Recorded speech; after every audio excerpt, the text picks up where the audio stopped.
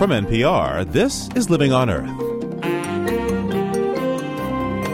I'm Steve Curwood. The incandescent light bulb is more than 100 years old, and it wastes almost all the power put into it.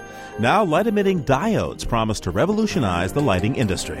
When you have the established giants, in this case General Electric, Philips, and Osram Sylvania, all pumping significant quantities of money, of research funding into LED research, something is definitely happening. Light-emitting diodes use so little power they could be the answer for the 2 billion people who don't have electricity today. This is the first night in the entire life of all my 5 children that they've been able to read at night. Also, thin budgets in our national parks mean summer tourists may be greeted by less than picturesque facilities. We'll have those stories and more this week on Living on Earth, coming up right after this. Support for Living on Earth comes from the National Science Foundation and Stonyfield Farm.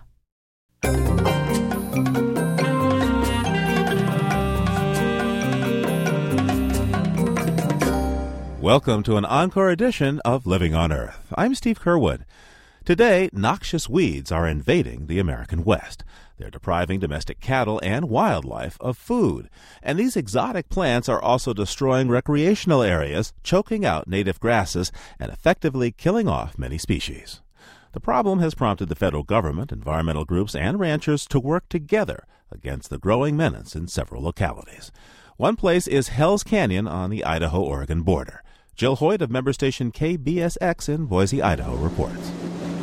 A metal jet boat holding a dozen people zooms up the powerful Snake River through Hell's Canyon National Recreation Area. Oregon rises perpendicular to the east, Idaho to the west. When Hell's Canyon was set aside in 1975, no one imagined that one of the biggest threats to the place would be weeds. Every value that this landscape was set aside for is going to disappear. This is a whole different enemy. This is war. This is war. It's an expensive war that's being fought all over the country.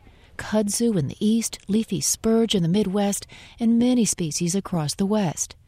The Federal Interagency Weed Committee estimates these alien weeds cost U.S. agriculture $20 billion each year.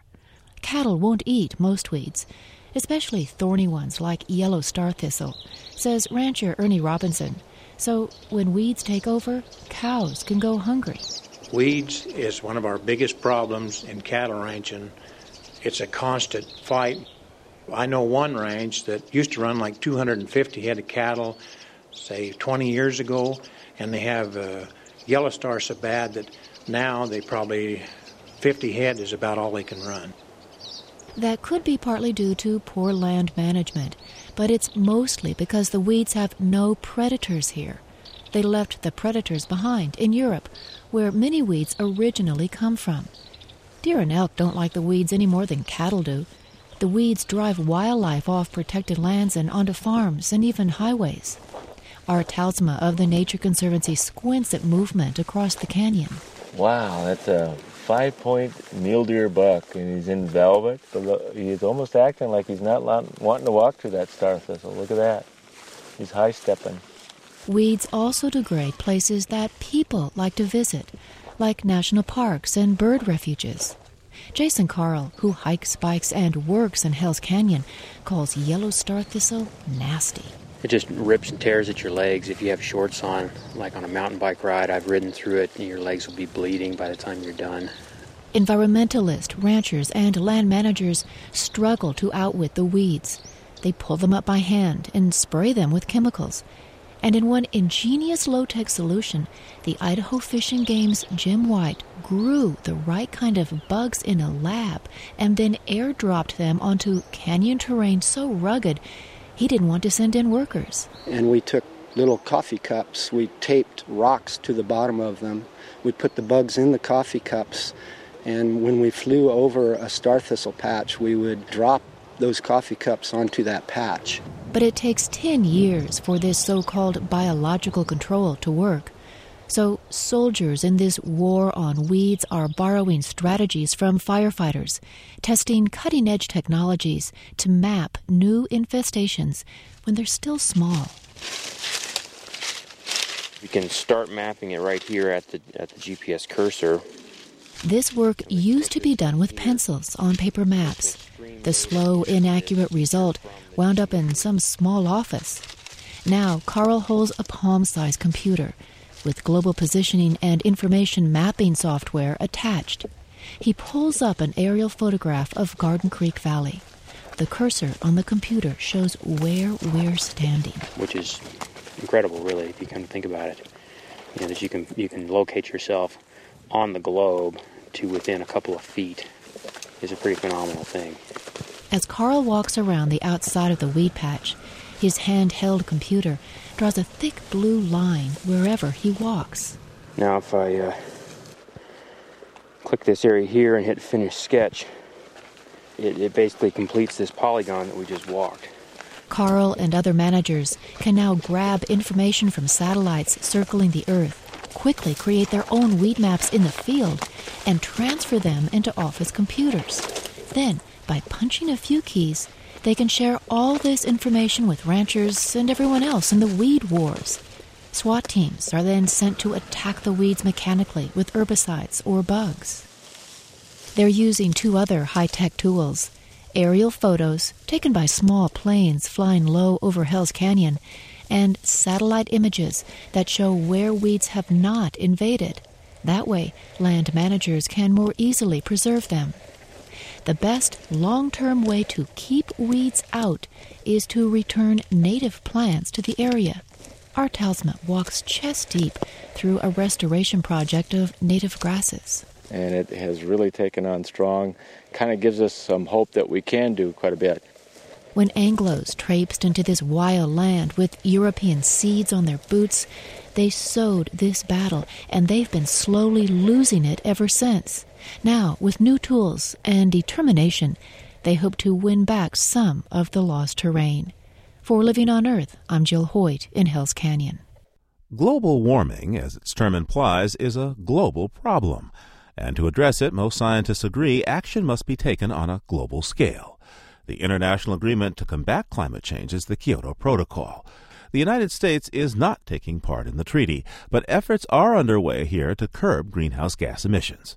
As part of an occasional series on how individual citizens are responding to climate change, Anna Solomon Greenbaum has this story. Just outside Washington, D.C., down at the Public Works compound in Tacoma Park, Maryland, a few dozen people are watching their mayor cut a wide red ribbon to celebrate the town's newest equipment. All right! It's not a new dump truck they're cheering. It's taller and shinier than that. It's a brand new silver silo filled with 21 tons of corn, sticking 2 stories up into the clear, cold sky. It's a great, big, huge symbol about people doing things differently. Eric Brown is one of 10 Tacoma residents who will burn that corn to heat their homes this winter. The corn kernels, he says, are clean, cheap, and warm. You know, they say that environmentalists, they're the type who shiver in the dark and they knit sweaters out of old mop heads. And boy, does this put the lie to that. Standing nearby, Ashley Flora looks up at the silo. She and her husband just bought a corn stove last week. The heat is very pleasant. It's pretty to look at. And it's nice to be doing something for the environment. And Flora says there might be indirect benefits. I told my husband congratulations, here's your new exercise program. Our house is kind of up on a hill, so carting the corn up from the street up all the way to the stove, who needs a gym membership? You've got corn to carry. One corn burner says his heat bill went from $1,500 to $300 the year he switched from oil to corn. Others say they're glad to be supporting the Maryland farmer who sells them the corn. He tries to farm it sustainably by using manure for fertilizer and letting the corn stalks compost back into the ground. Everyone says the silo will make burning corn more convenient. Mike Tidwell squats below the silo and fills a bucket with corn. This is what he'll do every couple weeks. Then he'll drive it home. This is my house. Come on in. Tidwell directs the Chesapeake Climate Action Network. So anyway, just lift the bag. He says even after factoring in the fossil fuel that's used on the farm or in transport, corn is far cleaner than natural gas or oil. It emits only as much carbon dioxide as it absorbed while it grew. When this thing is full, it'll hold 75 pounds of corn, and that'll go a couple of days, 2 days. When Tidwell started burning corn last winter, he had to make frequent trips 40 miles out to the farm because he didn't have enough storage space. He knew if he wanted corn burning to spread, he'd have to bring the corn to the city. So he asked the stove's manufacturer for a grant to purchase a silo. He saw the logic of that argument immediately and agreed to put the equivalent of a $3,000 grant toward the purchase of this. Tacoma agreed to put the silo on its property. Then Tidwell ran into a problem he hadn't foreseen. I started calling local insurance companies, and they said, "What? You got a corn silo in an urban area, and the people are going to come and get corn?" No, we've never heard of that. We can't insure something that we have no established risk pattern for. Ultimately, Tidwell and the other corn burners gave the silo to the city, and the city put the silo on its insurance plan. Tidwell formed a co-op so Tacoma families could buy their corn in bulk, and now 10 households own corn-burning stoves like his. There's a very modern computer circuit board here on the side. This isn't like an old cast iron wood stove. This is a modern corn stove that's super convenient. So you have 5 heat settings on the side. We've got it on the lowest of 5 heat settings, and it's heating the house very, very well. Maryland is encouraging corn burning by waiving the sales tax for residents who buy corn stoves. Still, each one costs about $2,000 and another few hundred to install. But Mike Tidwell thinks the long-term savings will win all sorts of people over, even outside of places like Tacoma Park, which is known for its progressive politics. I would not have bought a corn stove to begin with or worked this hard to create a cooperative and have an urban corn silo if I thought that this was just going to stay here in Tacoma Park. We are early adopters, and I think we are showing that this is a good idea, that it's practical, it can be integrated into a modern lifestyle, it can save you money, and oh, by the way, it helps stop global warming. Tidwell predicts the co-op will keep 100,000 pounds of CO2 out of the atmosphere over the next year, and he expects many new members will join. There's even room, he says, for a second silo. For Living on Earth, I'm Anna Solomon Greenbaum in Tacoma Park, Maryland.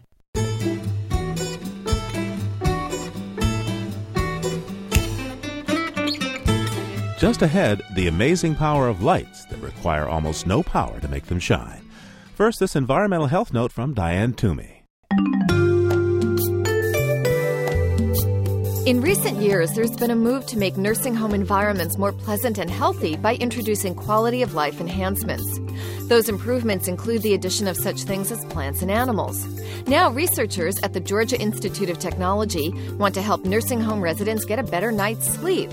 They studied sleep disruption in 92 nursing homes and found that when people woke up during the night, almost 1/5 of the time the cause of that disruption was loud noise. To alleviate the problem, acoustical engineers working in several nursing homes are testing noise reduction technologies.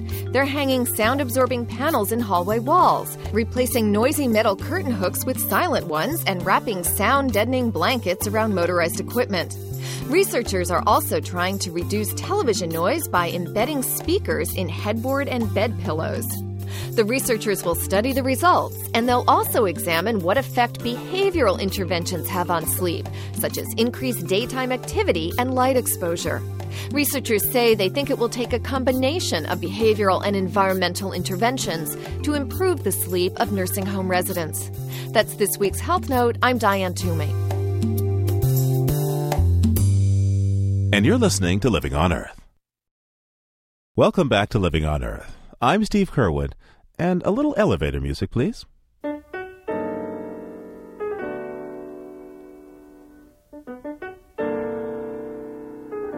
150 years ago, Elisha Graves Otis hung out his shingle for the world's first safety hoist. Now, primitive elevators had been around for centuries. The earliest were lifted by muscle or water wheel power, and then steam hit the scene in the mid-1800s. But until Mr. Otis came along, these contraptions were risky. If the cable snapped, the elevator would plummet to the ground. So Mr. Otis invented a clamping mechanism of iron teeth to grab the elevator's guide rails if the hoisting rope snapped. But despite this safety modification, the elevator business remained slow. So Mr. Otis employed a bit of showmanship. At the 1854 World's Fair, he installed an open safety hoist inside the Crystal Palace in New York City and climbed in. As a crowd watched from 4 stories below, he reached up and sliced through the hoist rope with a saber. The audience gasped. The safety ratchet bars automatically clamped and held. "All safe, gentlemen, all safe," he reportedly called down to the amazed crowd. After this demonstration, sales took off. In 1857, a 5-floor department store in New York City asked Mr. Otis to install the first passenger elevator. Before long, the Otis Elevator Company was doing a brisk business, heralding the age of the skyscraper and changing the urban landscape and the music business forever. And for this week, that's the Living on Earth Almanac.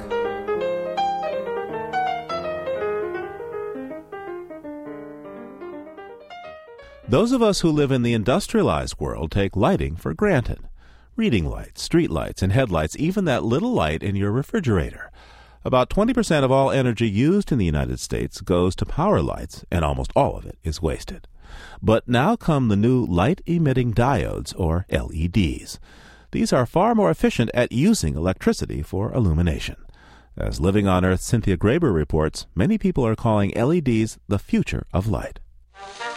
Baby dear, listen here, I'm afraid to come home in the dark. At the end of the 1800s, Thomas Edison invented the light bulb and transformed the world. A New York Herald reporter described this scene in downtown New York in 1882. In stores and business places throughout the lower quarter of the city, there was a strange glow last night. The dim flicker of gas, often subdued and debilitated by grim and uncleanly globes, was supplanted by a steady glare, bright and mellow, which illuminated interiors and shone through windows, fixed and unwavering. It was the glowing incandescent lamps of Edison, used last evening for the first time. The incandescent bulb we use today hasn't changed much from Edison's days. An electric current goes through a filament. The filament becomes so hot it glows, producing light. But 95% of the electricity used to light up that incandescent light bulb gets wasted as heat. So scientists introduced a more efficient fluorescent bulb in the 1940s. Fluorescents work by passing electricity through gas in a tube, which creates light. But the fluorescent bulbs never took over the residential market because the harsh color isn't as pleasing as the warmer glow of incandescence. Now, scientists are developing something new that they hope will be both easy on the eye and energy efficient. Secretary of Energy Spencer Abraham spoke about the promise of light-emitting diodes, or LEDs, at the Energy Efficiency Forum in Washington, D.C. this summer. And it is to fluorescent lamps what the automobile was to the horse and buggy. It's a revolutionary technological innovation that promises to really change the way we light our homes and our businesses. An LED is made up of layers of electron-charged substances. When an electric current passes through the layers, electrons jump from one to the other and give off energy. The amount of energy the electron gives off depends on the type of material used for the layers. And it's this energy that determines the color of the light. LEDs can be made in almost any color of the rainbow. And scientists say they'll be significantly more energy efficient than either incandescence or fluorescence. Jerry Simmons is the head of the LED research team at Sandia National Lab in New Mexico.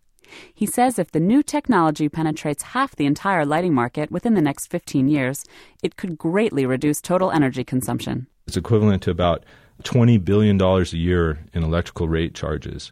It's the same amount of energy that's used by all the homes in the states of California, Oregon, and Washington. Color Kinetics is a Boston-based company designing creative uses for LEDs. An engineer types a few clicks at a keyboard and lights up pinpoints of red, green, and blue LEDs contained in a dozen 4-foot-long plastic tubes.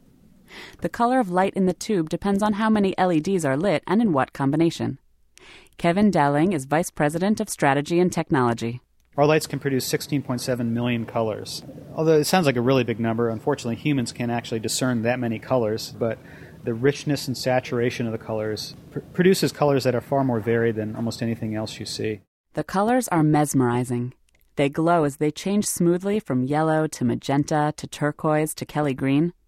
Color Kinetics has used LEDs to design lighting displays for store signs, architectural lighting, sets for rock performances, even a bridge in Philadelphia. There's a sensor at one end. When the train passes over the bridge, the lights actually chase the train.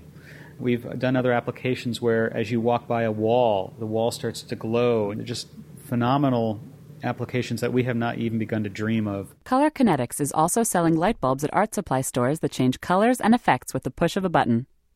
LEDs have other practical uses, such as lighting heat-sensitive material like food or archival documents, because the fixture remains at room temperature.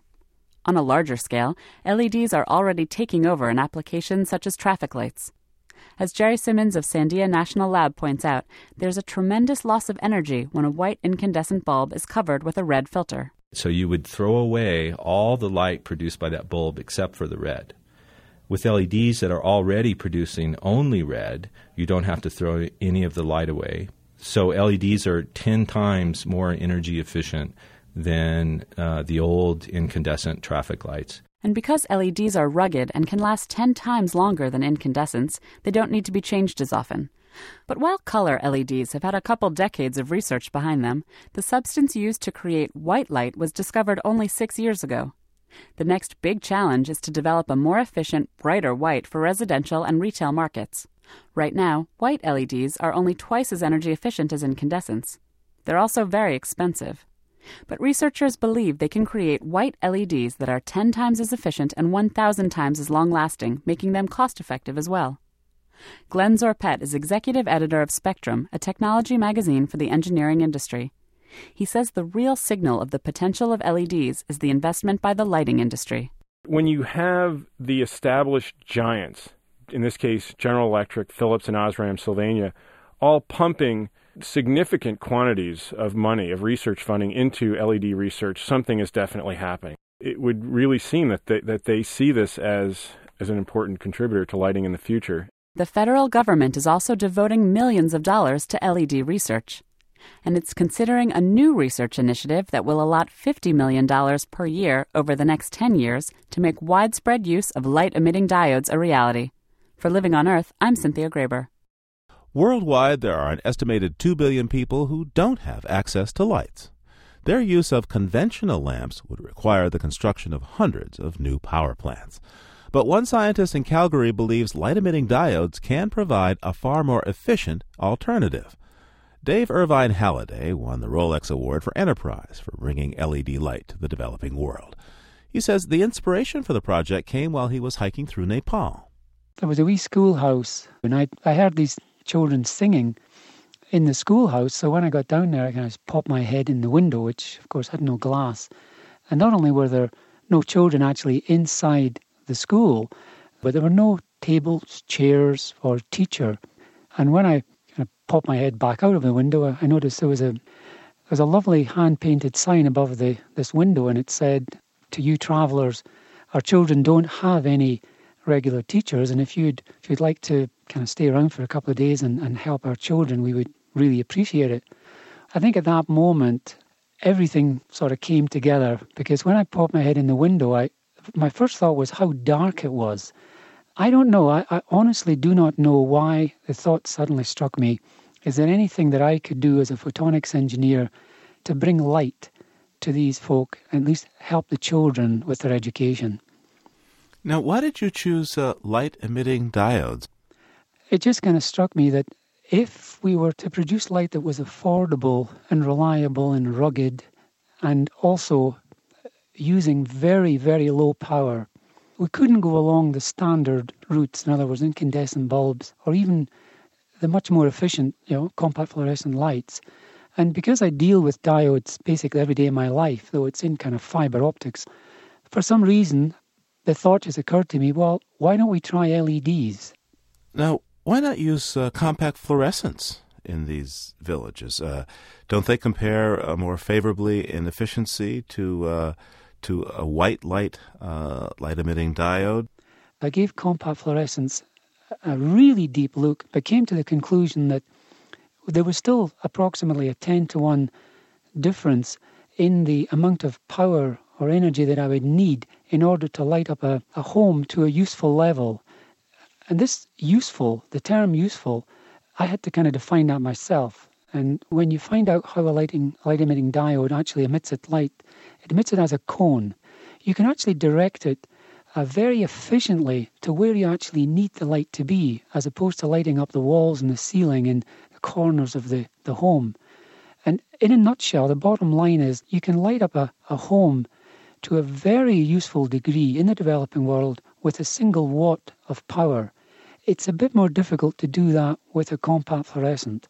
It just came down to the energy requirements, plus the reliability and the fact that LEDs live for literally decades. What are the power sources that you've been using for these lights? If it only takes a watt, how do you get that 1 watt? We've done it in 3 ways. The first method was what we call the pedal generator.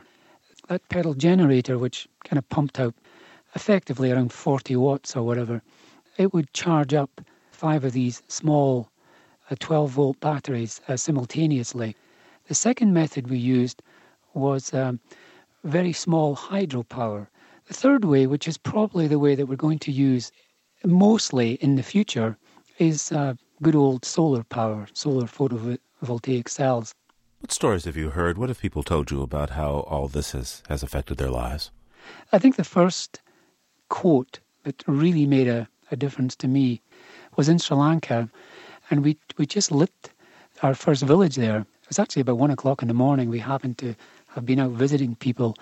We were coming back through the jungle, and we saw this light, and we recognized it immediately as one of ours. So we went over, and the father was still up.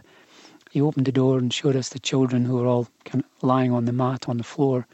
And he said, "This is the first night in the entire life of all my 5 children that they've been able to read at night." It's that kind of thing that, as I say, it kind of reduces you to tears almost. But if you ever needed a reason, which we don't, that certainly gives you it. David Irvine Halliday is director of the Light Up the World Foundation.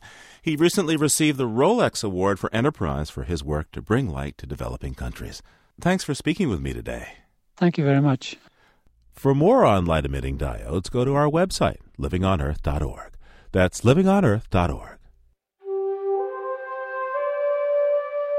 This month, you can hear author Cy Montgomery read from her new book, Search for the Golden Moon Bear, on the Living on Earth website. Her gaze comes to us as if from across many lifetimes, slow, wise, patient, and wondering. Her eyes seem tiny, as if they look out from the soul of a smaller creature hidden within this shambling body. You look into her eyes as you would look at the stars, their light crossing aeons, alien, eternal, and mute. For now, she keeps her secrets. It's the Search for the Golden Moon Bear all this month on our website, livingonearth.org. That's livingonearth.org. Funding for Living on Earth comes from the World Media Foundation. Major contributors include the Ford Foundation for reporting on U.S. environment and development issues, and the William and Flora Hewlett Foundation for coverage of Western issues. Support also comes from NPR member stations and Bob Williams and Meg Caldwell, honoring NPR's coverage of environmental and natural resource issues, and in support of the NPR President's Council. And Paul and Marcia Ginsburg in support of excellence in public radio. Country kids play in dirt, dig in dirt, and sometimes love to eat dirt. Not all of them outgrow the urge. And that brings us to a poem by Rebecca McClanahan. She writes about one fictional Southern woman who gave up eating dirt for her husband. It's called Something Calling My Name. I try to tell him, but he won't hear. Earl, I say, it's safe, it's clean, if you dig below where man has been, deep to the first blackness. I tell him, but he won't hear. Says my mouth used to taste like mud, made him want to spit. I try to tell him how fine it was. When I was big with Earl Jr. and Shad, I laid on my back, my belly all swelled like the high dirt hills sloping down to the bank above the gravel road by Mama's. And I'd dream it, rich and black after rain, like something calling my name. I say, Earl, remember that spring in Chicago I thought I'd die, my mouth all tasteless, waiting for Wednesdays, shoe boxes full of the smell of home. The postman, He'd scratch his head, but he kept on bringing. Bless Mama, she baked it right, the way I like, vinegar sprinkled and salt. I'd carry it in the little red pouch or loose in my apron pocket, and when the day got too long and dry and Earl home too late for lovin', I'd have me a taste. It saved me, it did. And when we finally made it back, the smell of Alabama soil poured itself right through me. I sang again, and things were fine, till the night he leaned back and said, "No more." His man smells all rich and mixed up with evening. Right there, layin' by me, he made me choose between his kisses and my clay. "Earl," I say, "I've given it up." And right then I have.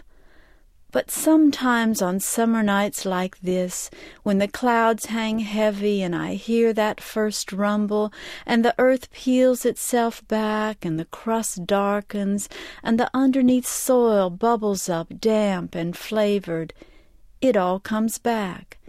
And I believe I'd do anything to kneel at that bank above the gravel road by Mama's and dig in deep till my arms are smeared and scoop it wet to my mouth. Rebecca McClanahan is a writer who lives in New York City. Her latest collection of essays is called The Riddle Song and Other Remembering.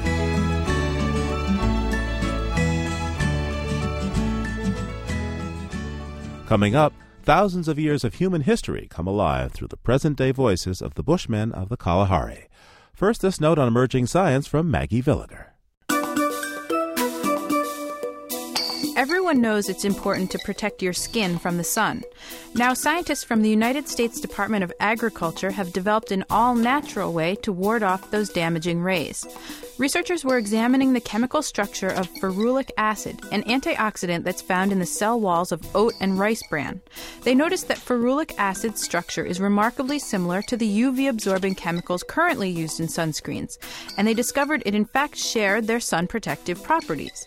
But on its own, ferulic acid would be an impractical sunscreen since it's soluble in water, and no one wants a sunscreen that easily washes or sweats off. So the scientists figured out how to combine soybean oil and ferulic acid to form a molecule that absorbs UV rays and doesn't dissolve in water. They dubbed it SoyScreen. The product's manufacturing process is environmentally benign since it relies on a low-temperature reaction helped along by an enzyme that can be recycled repeatedly. Another advantage, SoyScreen breaks down in the environment and doesn't bioaccumulate like other chemicals currently used as sunscreens. The company licensing SoyScreen hopes to test market cosmetic products containing the new ingredient by the end of the year. That's this week's note on emerging science. I'm Maggie Villiger. And you're listening to Living on Earth. It's Living on Earth. I'm Steve Curwood. And coming up, the fiscal crunch faced by national parks. But first, as a child growing up in London, Rupert Isaacson thrilled to hear the stories his South African mother and Rhodesian father would tell him about the ancient tribe of people who lived deep in the African deserts. Tales of the Bushmen in the Kalahari, of stealthy hunters, magical healers, and a peaceful society seemingly frozen in time haunted Isaacson so much that he later journeyed to southern Africa to find the last of the Bushmen. He's written a book about his travels called The Healing Land, the Bushmen and the Kalahari Desert. Rupert Isaacson joins me now from Austin, Texas. Welcome to Living on Earth. Hello, thank you very much for having me. Rupert, just who are the Bushmen? They are the first people of southern Africa. They were there before anybody else. They're a small, golden-skinned people with a slightly Asiatic cast to the face. They used to live everywhere in southern Africa, but gradually, as people came down from the north, from Central and East Africa and West Africa, bringing livestock, maybe 2,000 to 3,000 years ago. And then, of course, when whites showed up 300-plus years ago, the Bushmen found themselves in a kind of double squeeze, and they vanished pretty much, were wiped out or assimilated from all the good areas of land, anywhere that had permanent water, anywhere that you could grow crops. And the last relict populations was by, say, 100 years ago, really, were confined to the Kalahari. I understand that you've brought some recordings from the bush. Let's take a listen.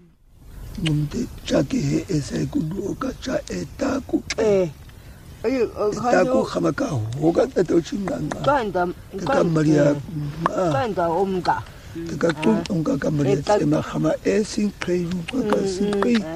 tell me about these sounds that they're making. Some of the sounds sound like they're kissing, and then they're clicking. What's going on?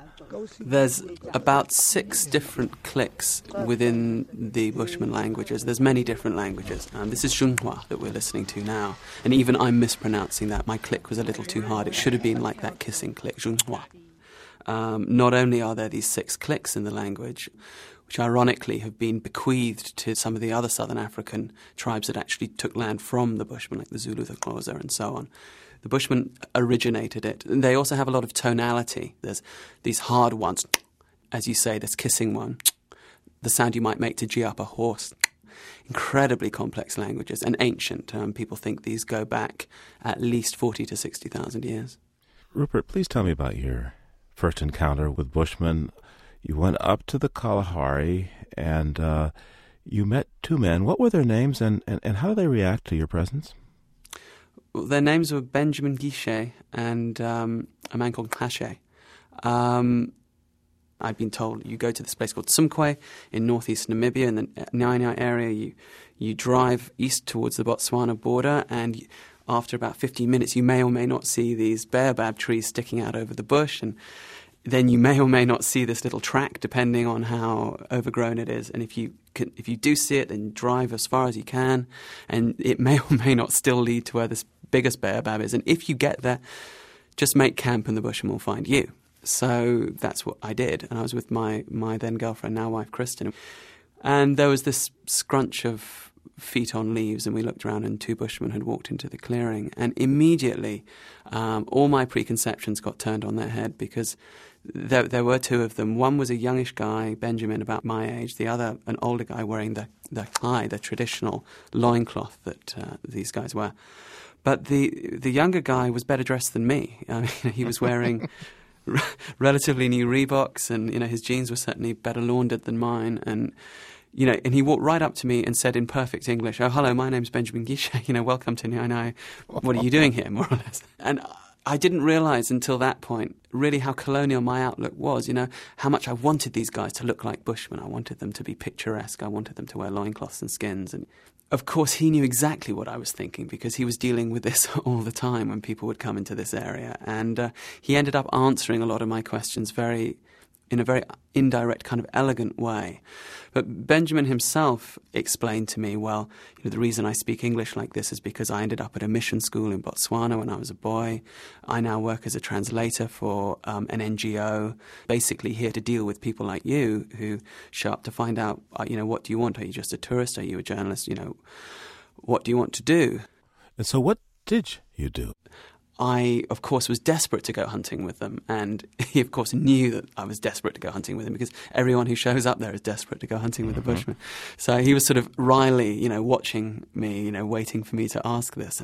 But then he sort of very casually said, "All right, well, just, let's go, follow me." He whistled up a friend, and then we were into the bush, and then suddenly it was all very real. Benjamin and his friend were tracking over ground where I couldn't see anything. I couldn't see any tracks. From time to time, I'd stop them and say, "What are we following?" And they'd say, "Oh, well, look, you see the steenbok that we're following here. It's, a bird passed over here about, 15 minutes ago. We walk on for 15 minutes very casually, and then suddenly he makes me get down, and there it is. Within an easy, small bow shot away, completely oblivious to our presence." And then what happens? Well, then he reaches back to the quiver that he's carrying on his back, and in that quiver are arrows with a poison on them made from a beetle larva, and it's absolutely lethal. There is no antidote. So he very, very slowly, very silently pulls this out. He notches it onto the bow. He gets up into a half crouch. He leans forward and he lets fly the arrow, and the arrow makes its arc, comes down about 2 inches from the antelope's shoulder. The animal takes off. He missed. Now, I'm wondering how much of a show that they're putting on for you. I mean, how much is this kind of like, oh, okay, the tourist is here, the journalist is here? I think in that particular instance he would have killed it if he could. But yes, that absolutely goes on. I mean, because film crews show up and say, right, we want to see a hunt. We want to see a hunt now. Now. Here's some money. go out, kill us an antelope. And, you hear them talking about this and they'll say, we don't want to go kill an antelope. They don't need to go kill an antelope. So they'll come up with a reason not to. And in a way, that's their prerogative because they're the ones who are managing the game and the land. They know what they should take and what they shouldn't take at any one time. It seems harder and harder for the Bushmen to remain isolated. And from what you've seen and observed, what are some of the ways that these people have adapted to the surrounding modern societies? They are very good at really being able to absorb anything from an outside culture, anything, whether it's mechanics, whether it's clothes, whether it's a boogie box, whether it's money, and to also keep the integrity of their own culture very intact. They are a much older and more resilient people in some ways than we are. It's much easier for them to flow in and out of our society and our culture, which they have to do all the time, whether it's dealing with a local government official or a local tribal chief or a tourist or whoever they're having to deal with on that day. And there's a lot of theories about why they're so able to adapt in ways that we find difficult. It's very hard for us to just go into the bush, for example. And I suppose that might come down to the hunting and foraging technology and mentality, where you're making use of every single situation that comes up that allows for this ease and fluidity of dealing with and mixing with other cultures. Rupert Isaacson is author of The Healing Land, The Bushman and the Kalahari Desert. Rupert, thanks for taking this time with me today. Thank you for having me. When he was running for president, George W. Bush pledged nearly $5 billion to repair the nation's parks that he said had deteriorated under the Clinton administration. And even though today there are more visitors to the parks each year, percentage-wise, there are not more federal dollars going to repair and maintain these national landmarks. And now President Bush is being criticized for not doing enough. To assess the need, we sent reporter Sandy Hausman to Glacier National Park in Montana, 1 million acres of snow-capped mountains, deep green valleys, and clear, cold streams. You might call it calendar country. But observers say it's also a poster child for the Park Service, proof of serious, even dangerous neglect. Hello, fine. Do you need any current information? Yes, that'd be great if we could get a brochure and newspaper. Our visitor center is in Apgar, 2 miles ahead of there. Okay, thank you very much. Thank you. Every year, nearly 1.5 million Americans drive through Glacier National Park on a remarkable 50-mile road built in the 1920s and 30s. The Going to the Sun Highway is considered an engineering marvel. It clings to the side of the mountain, rising from 3,000 to 6,600 feet above sea level to cross the Continental Divide. Building this road was such dangerous and delicate work, it probably wouldn't be done today. But 21st century visitors are glad it's here. Greg Myers stopped to admire the view after driving in from Madison, Wisconsin on his Harley. Definitely worth a 2,000-mile trip just to go up and down that hill once, put it that way. I don't know, this is the second time we've taken it, and it gets better every time. You got to remember to watch where you're going as well as watch the mountains. Otherwise, you end up in trouble. Right off the edge. Huh? Right off the edge. Visitors here sometimes see bighorn sheep, mountain goats, and grizzlies. Park literature warns tourists of the potential risk posed by bears, but there is no warning about what may be a more serious threat to public safety. Water is everywhere, eroding the ground under this road and setting rocks free above it. Several years ago, a Japanese tourist was killed when a boulder fell on his car. And Fred Babb, Chief of Project Management at Glacier, says the risk is constant. Every day, the Park Service has one gentleman that goes the entire length of the road just sweeping stone off the road.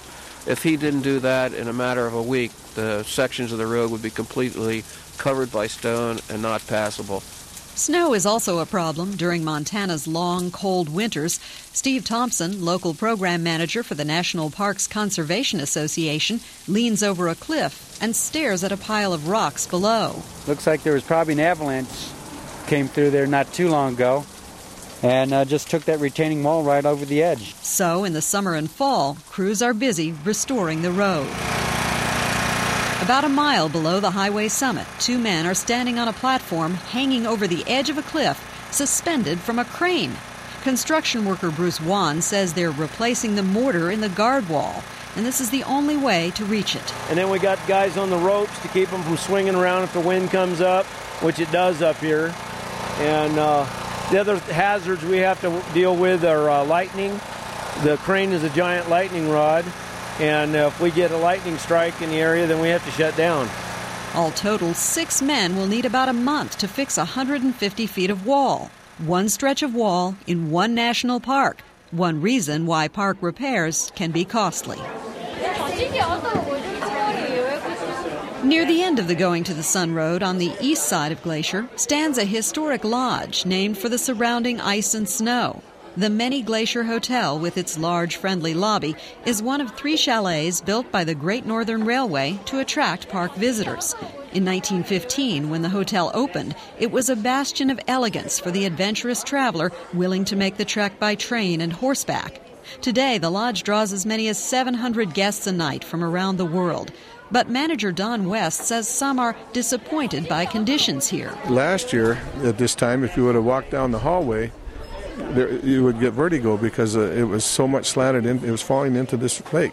Money for repairs finally arrived after members of Congress held a hearing in the lodge and saw the slanted hallways peeling paint and frayed carpets.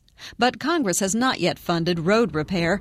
That's a tougher sell, says Steve Thompson. You know, when people come to visit the park, they're focused in on the beauty of the park and they want to see a bear. And they're not thinking about, sort of what makes it all run. The backlog of basic maintenance projects, such as the Going to the Sun Road, is about $5 billion. That's why his group has joined with local chambers of commerce, national environmental groups, service organizations, even the Girl Scouts, to form a parks advocacy group, Americans for National Parks. But some people don't share their view that Congress should pay to keep the parks in good repair. Instead, economist Randall O'Toole thinks the Park Service should raise admission fees, charging per person per day. Right now, visitors pay just $10 per car per week at Glacier. How much do you pay to go see a 2-hour movie? How much do you pay to rent a video? Paying $3 to $5 per person per day to visit a national park is still pretty cheap. He also thinks the Park Service should be more selective about acquiring new buildings and property. For example, when the giant Presidio military base in San Francisco was given to the Park Service, it came with about 500 historic buildings and manicured grounds that are extremely expensive to maintain. It's nice to have that 1,480 acres. If you live in San Francisco, it's essentially a city park. It enhances the property values of people in San Francisco, but it doesn't really benefit people anywhere else in the country. O'Toole calls this park barrel and refers to the National Park Service when he suggests that no tax dollars be used to fund places like Glacier and the Presidio. As the debate continues, Congress is set to approve about $130 million more than the Clinton administration did to reduce the maintenance backlog. That does not include major road work. Congress will look at that next year when it considers funding for the nation's highways. But with some Montana clout on the Senate Appropriations Committee, Glacier is hopeful that money to rebuild the Going to the Sun Highway will come through in 2004. For Living on Earth, I'm Sandy Hausman in Whitefish, Montana.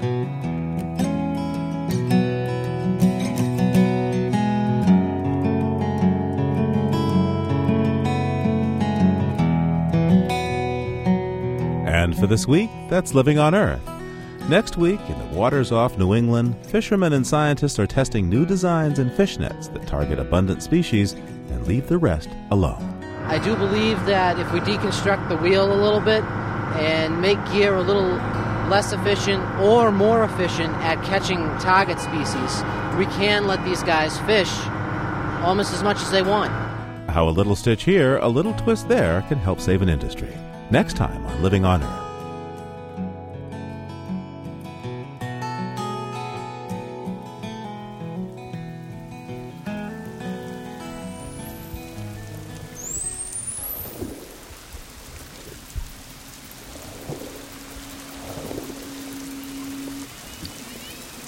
We leave you this week with the Blue Men of the Minch.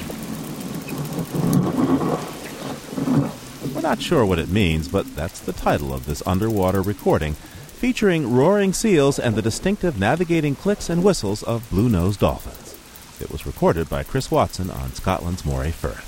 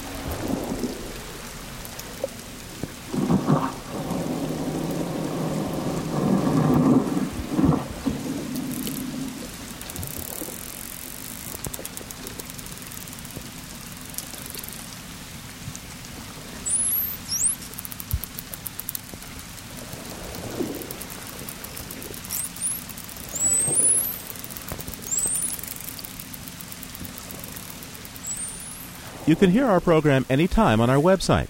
The address is livingonearth.org. That's livingonearth.org. You can send your comments to us at letters@loe.org. Once again, letters@loe.org. Our postal address is 20 Holland Street, Somerville, Massachusetts, 02144. And you can reach our listener line at 800-218-9988. That's 800-218-9988. CDs, tapes, and transcripts are $15. Living on Earth is produced by the World Media Foundation. You can find us at livingonearth.org. Our staff includes Jennifer Chu, Andy Farnsworth, Tom Simon, Elizabeth Klein, Susan Shepard, Carly Ferguson, Nathan Marcy, and Liz Lempert. Special thanks to Ernie Silver. Our interns are Carolyn Johnson, Julia Keller, Taylor Ferguson, and Mary Beth Conway. Allison Dean composed our themes. Environmental sound art courtesy of Earth Ear. Our technical director is Al Avery. Ingrid Lobet heads our Western Bureau. Diane Toomey is our science editor. Eileen Belinsky is our senior editor. And Chris Ballman is the senior producer of Living on Earth. I'm Steve Kerwood, executive producer. Thanks for listening. Funding for Living on Earth comes from the National Science Foundation, supporting coverage of emerging science, and Stonyfield Farm. Organic yogurt, cultured soy, and smoothies. 10% of their profits are donated to support environmental causes and family farms. Learn more at stonyfield.com. Support also comes from NPR member stations and the Annenberg Foundation. This is NPR, National Public Radio.